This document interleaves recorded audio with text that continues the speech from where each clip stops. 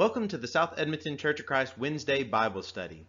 In this week's video, we're going to be actually starting a new study. It's going to be in the book of Ruth. Now, it's a short book, and I would definitely recommend to you, this video is also going to be a little bit shorter, so I would definitely recommend at this point, you might want to just kind of pause this video, maybe read through the whole book of Ruth, with your family right now, and that could be a great way to start this evening. But there's a few other things that you could do that would help you, help us all to kind of get on the same page and look at this wonderful book, because I am convinced there's a lot that we can learn in this passage. But sometimes we kind of can miss some of these nice details. So I'm going to try to point out some of those and help us all learn more about this short but wonderful book. Another thing that I would encourage you to do is check out this video that's available on YouTube for free that you can watch, and it's from the Bible Project, and it goes an overview of the book of Ruth. So maybe if you haven't had the opportunity to read the whole book together in one setting, then this might be also something you could do. I would encourage you to do both of those things, to watch the video and to read the entire book of Ruth, and then for us to go through a little bit more detailed study of this book and to maybe kind of learn some of these specific things that you might overlook and you might miss if you're not paying close attention necessarily. I think both are very important, to get the overview idea, but then also to get the specifics. I'll include a link to this video in the video description down below, and you can follow that. I also want to pass along to you some word of advice that comes from this Bible scholar that I really like. His name is Michael Heiser. And now I want to state this, it purposely, this statement that he makes, it purposely is supposed to get our attention. Now, he believes the Bible is the Word of God, just like I do, okay? But he said this statement, and he says whenever we read these stories that are found in the Bible, what we need to do is we need to get into the habit of reading them like we would fiction. Read them like we read a novel. Because whenever we read a novel, we read it like the writer had an agenda, or like the writer had a plan. Well, he did. And that's also what we find oftentimes in the Bible.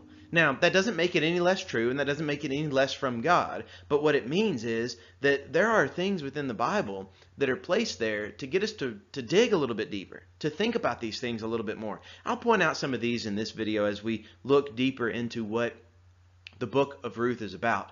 I think that this book can communicate a lot of things to us, because once again we're starting to see a few difficult things coming up, and we might be having some difficult times ahead. And the book of Ruth, we oftentimes think about it as this wonderful book of faith and all these great examples that we see. But the very first chapter, there's a lot of bad things. In fact, if you're kind of looking at the picture up there on the screen, it says in chapter 1 that there's tragedy and death. I mean, that's the big words that you can see right there. That's what we see in the first chapter. Now, if you fast forward, you'll also kind of notice that in chapter 4, you see that there's joy and there's birth. So everything that is bad and everything that is kind of negative in this book, it sort of gets redone, and we see the positive side of it. But that still doesn't take away from the fact that they have to go through the negative. And sometimes we have to go through negative times or low times in our own lives. But in this book, what we can see is God working through all of this, that he has this plan in an individual's life and in our own lives, together. So let's look at this book of Ruth and find out some more things about it together. Ruth chapter 1, verses 1 through 5. In the days when the judges ruled, there was a famine in the land. So a man from Bethlehem in Judah, together with his wife and 2 sons, went to live for a while in the country of Moab. The man's name was Elimelech. His wife's name was Naomi, and the names of his 2 sons were Mahlon and Chilion. They were Ephrathites from Bethlehem of Judah. And they went to Moab and lived there. Now Elimelech, Naomi's husband, died, and she was left with their 2 sons. They married Moabite women, one named Orpah and the other Ruth. After they had lived there about 10 years, both Mahlon and Chilion also died, and Naomi was left without her 2 sons and her husband. So already we start to see some of the negative things in this book. We already see kind of some of it's rough. It's rough for everybody involved in this story. But what we find within this story is we still see some words of hope. For example, when we start in verse 1 and we read that it says, in the days when the judges ruled, Now, you probably know this. If you ever do a study in the book of Judges, we find out that the book of Judges has this cycle that's mentioned. I mean, yes, it's found in Judges, but it's also found throughout the rest of the Bible. But it's basically this cycle of things are going good, and then the people start to rebel, they start to sin, and then it just kind of goes bad, and then God sends them a prophet and then asks them to repent, and then they just kind of keep going through this cycle. And that's what we see. Now, maybe that's not the best way to flesh out that cycle, but I think you know what I mean. We typically think about that cycle, and we think about how much negative things there were during the days that the judges ruled. However, the book of Ruth shows us during those times it wasn't all bad. There was this family right here who, even though a lot of bad things are happening, there is still a silver lining. There's still a positive message right here. But we start off kind of negative. Okay, so it's the days whenever the judges ruled. There was a famine in the land. By the way, that is going to mark the rest of this book, that there's always kind of this barrenness that's mentioned. There's also this famine. There's this question about things, and basically the need to rely upon God. And I think that's a lesson for us to learn too. No matter how much stuff or how little stuff we might have during these days, during any days, what we can find is our hope is found in God. Our trust is found in God. So right here we see this family. We're focused on this family, and it's a family who has this husband and wife, and then they've got two male children, two sons, and then their two sons marry Moabite women. So you kind of have a little bit of an intermixing of kind of what we would, I don't know if we'd necessarily call them races, but different nations definitely. So they're coming from one nation into another. And that's where they had to go. They had to go into the country of Moab because there was enough stuff there. So they left the land of Judah and going out to Moab. Now, this was just kind of one of those surrounding nations, of course. And so this man and his wife, they all went. Which, by the way, this is kind of some of the things that are being set up, and this is how, whenever we read the Bible and read these stories, kind of like a novel, it can help us catch things that we would maybe overlook. For example, this is going to come up later. Going back up to verse 1 again, they are from Bethlehem. Now, ironically, Bethlehem, it means house of bread, but yet there's a famine there. There's not bread. Okay, so it's just kind of a little bit of irony right there, but that's going to come up later, especially in the next chapter. We'll get more into that later. But just know right now, Bethlehem, house of bread without bread. What are they going to do? Well, they left. They went to a different land. We also see some interesting things about names in this chapter and also in the next chapter as well.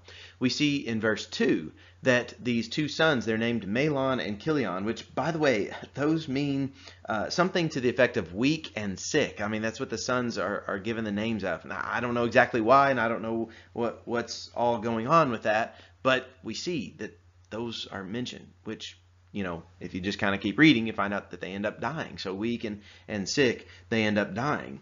We also find out something else, another name that I overlooked in verse 2 was Elimelech. Elimelech, it means my God is king. And I think that tells you something about this family, that his name, he kind of lives up to his name, that his God is king and his family is going to be faithful as well.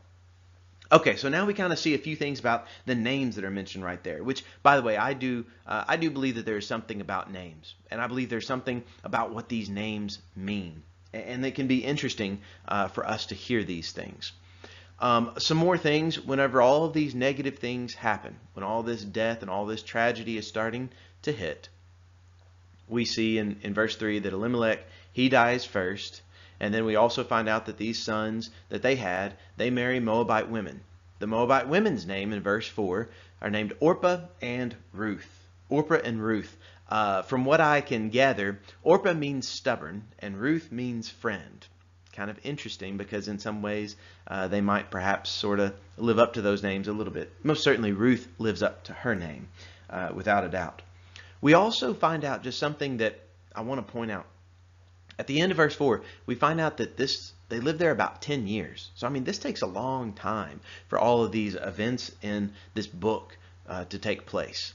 And that's important because sometimes our suffering, sometimes our tragedy, sometimes our hardships, it takes place over time. And sometimes year after year, whenever things are just bad and just maybe they even get worse, it can be rough. It can be very rough. This was most certainly a trying time for Orpah, for Ruth, and also for Naomi. We find out in verse 5 that Mahlon and Chilion, the ones who named her weak and sick, they die. So now Naomi is left without her two sons, without her husband, and now she's got these Moabite daughter-in-laws that are Orpah and Ruth. Okay, that's where they're at right here. And we only have gotten into 5 verses. This book does not start off good, but we can definitely see God working within this book. I don't know that we see him working necessarily just yet, but we will see him as the pages unfold. So let's continue on. Now let's look at verses 6 through 13. When Naomi heard in Moab that the Lord had come to the aid of his people by providing food for them, she and her daughters-in-law prepared to return home from there. With her 2 daughters-in-law, she left the place where she had been living and set out on the road that would take them back to the land of Judah. Then Naomi said to her 2 daughters-in-law, "Go back, each of you, to your mother's home. May the Lord show you kindness, as you have shown kindness to your dead husbands and to me. May the Lord grant that each of you find rest in the home of another husband." Then she kissed them goodbye, and they wept aloud, and said to her, "We will go back with you to your people." But Naomi said, "Return home, my daughters. Why would you come with me? Am I going to have any more sons who could become your husbands? Return home, my daughters. I am too old to have another husband. Even if I thought there were still hope for me, even if I had a husband tonight and then gave birth to sons, would you wait until they grew up? Would you remain unmarried for them? No, no, my daughters. It is more bitter for me than for you, because the Lord's hand has turned against me." We can relate with this. I think most of us, if we've gone through something difficult, some type of tragedy, we can definitely relate to what's going on in Naomi's life right here. Okay, so we see going up to verse 6 that this is where the Lord is mentioned, and the Lord's hand is actually coming into play right now. We see that Naomi, she heard about how the Lord had come to the aid of the people by providing food for them. So now, guess what? The house of bread has bread again. And so they're going to be going there. They're going to be able to try to make this journey and try, hopefully at least, to make things better in their life. They've had a lot of bad things going on for the past decade, and now they're hoping that things will be more positive for them in the future. Now, one thing that we will notice, and I do want to point this out, you have 3 widows that are traveling right here, that are going to be making this trek, and hopefully things are going to get better. Oftentimes in the pages of the Bible, both the Old Testament and the New Testament, widows are mentioned as some of these people who, it's just kind of how it was part of their society, that it was hard for them to make it. It was hard for them to be able to get an income. It was hard for them to be able to get food, to get just life, just to live. And now you have 3 of these widows, and they're trying to make it better, to make life better for them. Naomi looks to her daughters-in-law and she says, y'all need to go back home. Y'all need to go home wherever you can actually be provided for, because Naomi doesn't know what's going to be happening in the future for her. It's a sad time, but Naomi also assures them in verse 13, she says that it is more bitter for me than for you, because the Lord's hand has turned against me. That's how she feels. She feels the Lord's hand has turned against her. All these bad things have happened in her life. Could we ever relate to any of that? Whenever bad things happen, sometimes we feel like the Lord has turned against us, that the Lord's hand is against us. But things will get better for Naomi, and things can get better for us. And even if the situation that we might find ourselves in don't always get exactly what we would call better, we still know that God is there in those times. And God will bring us through those difficult moments. This is one of the lessons that the book of Ruth teaches us. Now, this story continues on, though, because they haven't finished this conversation about, okay, so what are they going to do? Are they going to go, or are they not going to go? Verses 14 through 22 now. And with this, we actually, this is These are the last few verses of this chapter. So verses 14 through 22. At this, they wept aloud again. Then Orpah kissed her mother-in-law goodbye, but Ruth clung to her. Look, said Naomi, your sister-in-law is going back to her people and her gods. Go back with her. But Ruth replied, don't urge me to leave you or to turn back from you. Where you go, I will go, and where you stay, I will stay.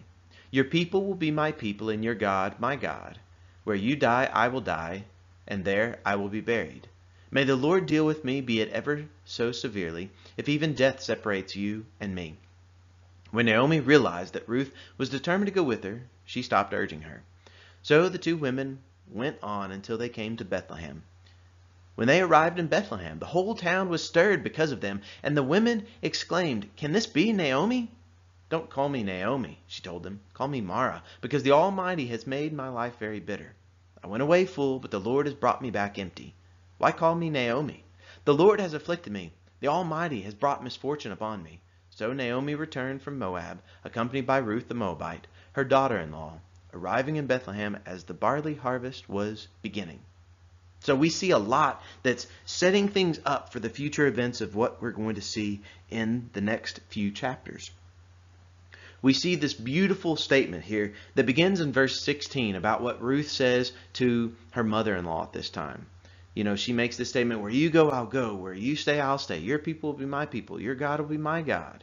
And, you know, sometimes maybe we even sort of might be familiar with this as like wedding vows and stated, you know, sometimes in different weddings and all. And it's a nice concept right there. Now, this is not in the context of wedding. This is in the context of a daughter-in-law and her mother-in-law. But she wants that type of connection with this person. She wants to be able to be right there with her. During the good times, the bad times, she's saying, look, your people are going to be my people. Your God's going to be my God. I'm going to be right there with you. That is the type of loyalty that Ruth displays. And we see that that loyalty is going to carry on in the next few chapters. And this loyalty is also going to lead to the positive outcome of this book. Now, when they get to Bethlehem, the house of bread, and they find out that the barley harvest was beginning, well, they start calling out to her, and they're surprised. I mean, okay, it's been, 10 plus years or so, and they start asking, is this Naomi? And she says, don't call me Naomi. Naomi, by the way, it means pleasant. She says, call me Mara, which means bad, or it means bitter. So she says, don't call me pleasant, call me bitter, because the Lord has made my life very bitter. That's how she feels in verse 20. Do you know anybody who feels bitter about life? Maybe you yourself might feel at times bitter about life. But what we see here, I mean, we definitely see that she does feel bitter about it. She says, I went away full, but the Lord has brought me back empty. So don't call me pleasant. My life is not pleasant right now. The Lord has afflicted me. And it's kind of some negative things about the Lord, but I hope that you don't end it here. Okay, please don't end it in this chapter, because chapter 1 starts off, we see tragedy, we see death, we see hardship, we see difficulties, we see emptiness. But in the upcoming chapters, we're going to see hope. We're going to see what God can do with this type of situation that comes their way. Now, we can't always guard against negative things that are going to be coming our way. Sometimes we can. A lot of times we can't. But what we can do is we can change how we're going to respond to it. We can choose to learn from the example like Ruth. We can have that loyalty to God. So no matter if our life is bitter or if it's pleasant, we're going to be loyal to God. We're going to be loyal to His people. That's the type of loyalty that we see in Ruth, and we will continue to see through her example.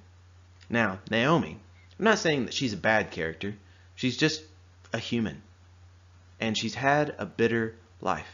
I don't know if I would respond all that different if I had a similar type life as what she's had, for the past 10 years.